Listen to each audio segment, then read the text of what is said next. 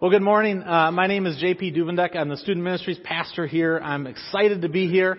It's an honor to be a part of a church where we have a committee every 34 years to honor our senior pastor as he's retiring. And I want to thank that committee for all of the time that they've put in thus far. The process isn't over yet, but thank you for your tireless hours in doing that. Today, we're going to be talking about being together and balancing grace and truth. Grace and truth. And I want to ask a question. How many of you have ever disappointed someone you really, really respect? Most everybody. Me too. When I was in Chicago, I had a mentor that walked me through my time in seminary. And he had gone through the program before I had. And I just had a great deal of respect for this man. He's in the white sweater. His name's Scott. I'd be hard-pressed to find someone I have more respect for than him. And I met with him every 2 weeks for 3 years while I was in Chicago. And he asked me really, really, really difficult questions. And he celebrated with me in times of victory. And he comforted me in times of defeat. And I knew there was a time coming that I was going to disappoint him. He really, really, really valued education. And he'd gone through the same seminary program I was going through. And he was even friends with the professor I had at the time, whose class I was not doing so well in. And I knew this meeting, when I went to his office, he was going to ask me how my grade was. And I was going to have to tell him that it wasn't so hot. And we'll get back to that story a little later. Right now I want to look in John chapter 1. Verses 14 through 17. The Word became flesh and took up residence among us. We observed His glory, the glory as the one and only Son from the Father, full of grace and truth. John testified concerning Him and exclaimed, "This was the one of whom I said, the one who comes after me has surpassed me, because he existed before me." Indeed, we have all received grace and after grace from His fullness. For the law was given through Moses. Grace and truth came through Jesus Christ. Grace and truth. Jesus was full not just of truth and not just of grace. He was full of grace and truth. Now, I don't like to boil things down into equations or formulas. I feel like they've got lots of limiting factors. This one, I feel it goes beyond the limits. This one's a good one. I really like this one. It's held true for years since I learned it, and I want to share it with you guys today.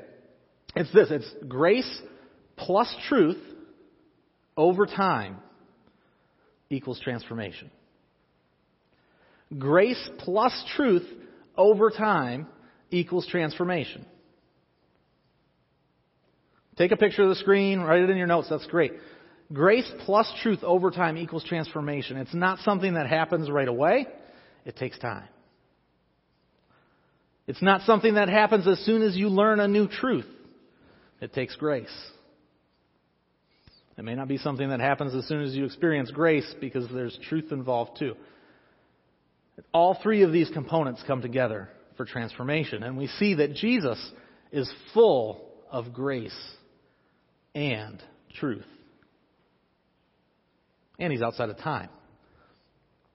So, when we think about grace and truth, I think we all tend to fall one way or the other. We may be truth tellers, or we may be grace givers. We may be one of those two things. And I've got a little video that I want you to watch, and it's going to help determine which one you lean toward most. Just because you're a truth teller does not mean you can't extend grace to people.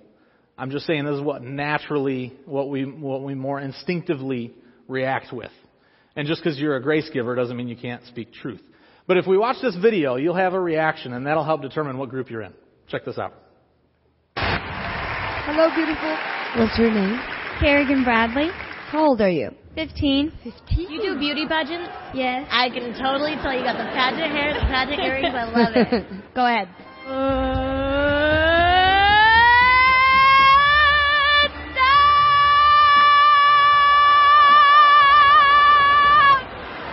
I just feel like I'd want to see a little bit more edge with you. You wouldn't be able to do it.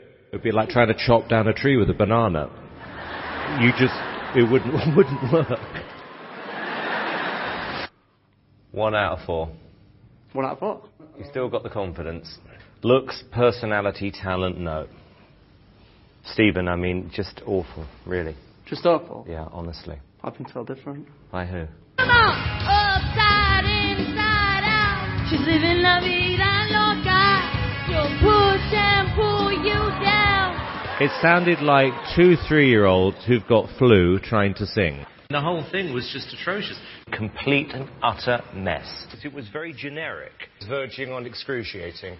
The singing was just atrocious. It was absolutely terrible. You don't have to bring people down. That's not something that you have to do. Well, all you had to do was say that I didn't get in. You did not have to say that I was horrible. Because personally, I don't think any of you were that great. But you were horrible. Okay. All right, we've heard enough. I think you're probably the most disillusioned group of people we've had in this competition. And that's the truth. I think the group is horrendous. You have absolutely zero edge, no originality. I think individually you're weak. I think as a group you're even worse. Absolutely zero chance of you guys ever having a successful career. I don't think there is any chance of you making it through to the final 12 after that performance. There is zero chance of you making it through to the next round, I'm afraid, after that. We don't have to kill her now. He's an extreme truth teller. Not all truth tellers look the same, but you may have one of two reactions. And this is going to determine which group you more naturally fall into. Your first reaction may have been, it's about time someone told them the truth. Right? Or you may have just laughed hysterically because he's telling the truth like you wish you could. That probably means you're a truth teller. That probably means you fall into the truth-telling side a little more naturally. Your other reaction could have been, he's so mean. If that was your reaction, then you're probably a grace giver, right? You'd rather put the truth off for a little while and let's just love each other, right? Now, I'm going to pick on both groups, and I just want you to know that I tend to fall more in the truth-telling group. It just comes more naturally to me, and that's where I find myself more often than probably I want.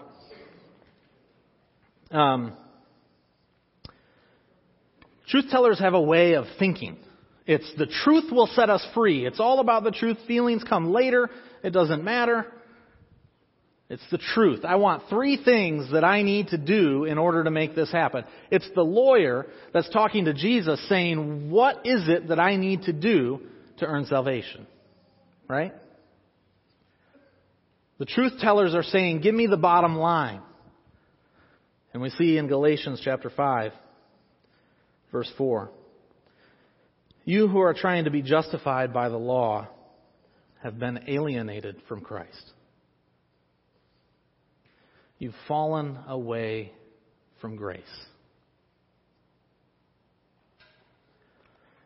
How many of you want to be alienated from Christ? Good. Right answer. We don't want to be alienated from Christ. But those of us that are truth tellers, we do tend to do this. We tend to say, what is it that we can do to earn salvation? And when we do that, we're alienating ourselves from the one who is full of truth and full of grace.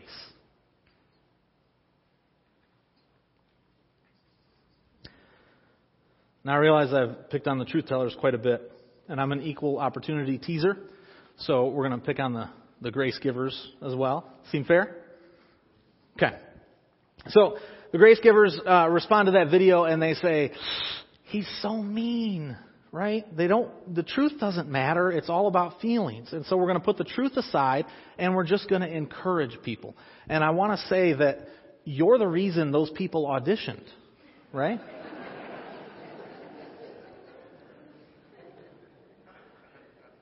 The first girl there was in beauty pageants. She should have a coach that says, don't use music as your talent. It's not your talent, right? Do the hula hoop. And the next guy, Simon was telling him how terrible he was, and the guy said, I've heard differently. By who? Right? And we didn't hear what he sounded like, but you can imagine. I didn't want to put all the horrible clips in there. I wanted to reserve your ears a little bit. It was difficult to find those and listen through all those auditions. But we put aside the truth as grace givers, and we say encouragement is more important. We want to encourage people, and maybe they really like music, and so we want to encourage that they get on a national platform, on national TV in front of their friends when they have zero talent. Right? That's the problem sometimes with grace giving, is we're enabling people, right? We look at Proverbs 13:18. Whoever disregards discipline comes to poverty and shame, but whoever heeds correction is honored. Whoever heeds correction is honored. And so we see there's a problem when there's only truth, and there's a problem when there's only grace. Right? Let's take a look and just define those really quick. The problem with only truth is we alienate ourselves from Christ, right? That's a problem. And the problem when there's only grace is we enable ourselves to continue sinning until we self-destruct. Both of those are pretty major problems, right? I know I've picked on everybody, but really we want a balance of truth and grace. Both of these things are good. Truth is good and grace is good. And we want the balance because we're trying to emulate Jesus, who is full of grace and truth. And so we see the benefit from truth in Romans 3:20. Therefore, no one will be declared righteous in God's sight by the works of the law. Rather, through the law, we become conscious of our sin. So the benefit of truth is it shows us our sin.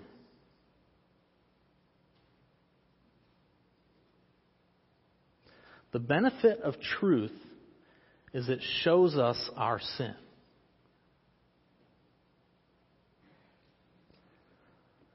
And the benefit of grace is that it shows us our Savior.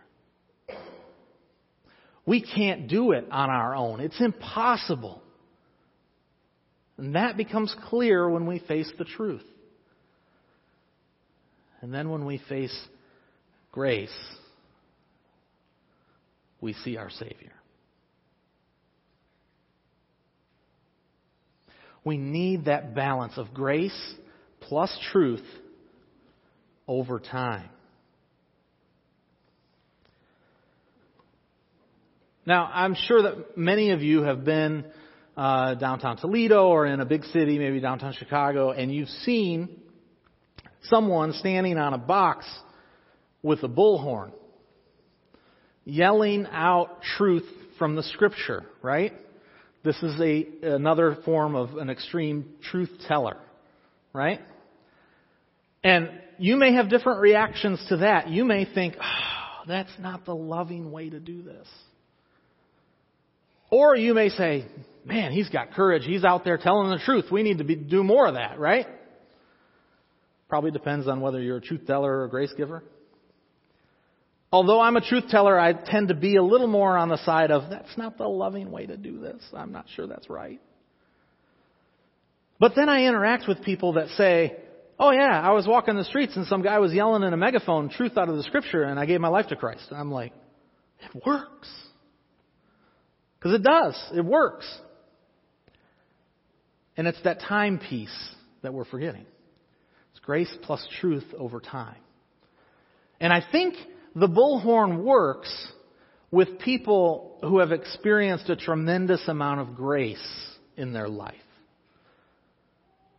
Maybe they've grown up with parents that extend them extreme grace and not much discipline.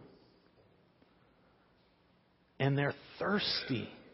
They're thirsty for that truth.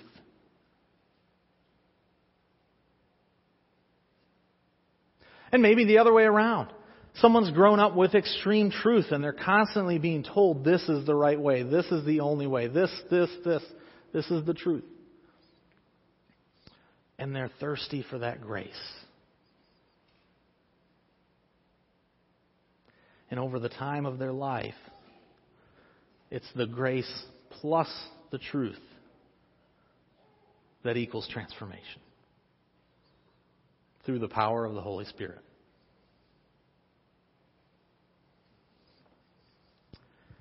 I want to call the band forward as I conclude my story.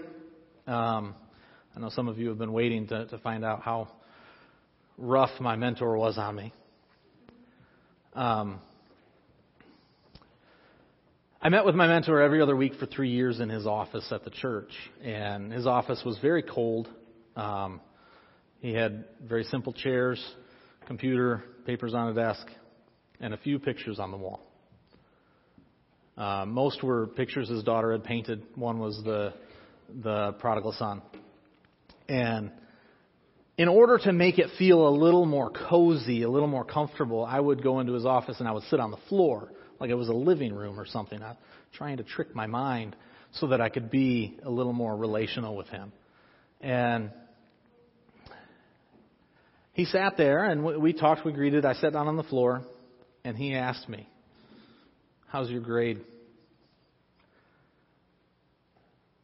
And I had to tell him the truth. And I grew up in a Christian home. I was extended lots of grace and truth over time. But I'll never forget the way he responded to me. He looked me straight in the eyes and he said, JP, I'm disappointed. And I love you just the same. I'm disappointed and I love you just the same. Over all my life of experiencing grace or hearing truth, I'd never heard it so clearly in one breath. And it was at that moment that my soul broke down and barriers broke and I was able to experience the love of God. I was able to understand just a taste of what Jesus thinks of us. There's truth and grace over time. I want to leave you with one story from Luke chapter 22. Jesus expressing both truth and grace to Simon Peter. Simon, Simon, Satan has asked to sift you as wheat, but I have prayed for you. I have prayed for you, Simon, that your faith may not fail. And when you have turned back, strengthen your brothers. But he replied, Lord, I'm ready to go with you to prison and to death. Jesus answered, I tell you the truth, Peter. Before the rooster crows today, you will deny 3 times that you know me.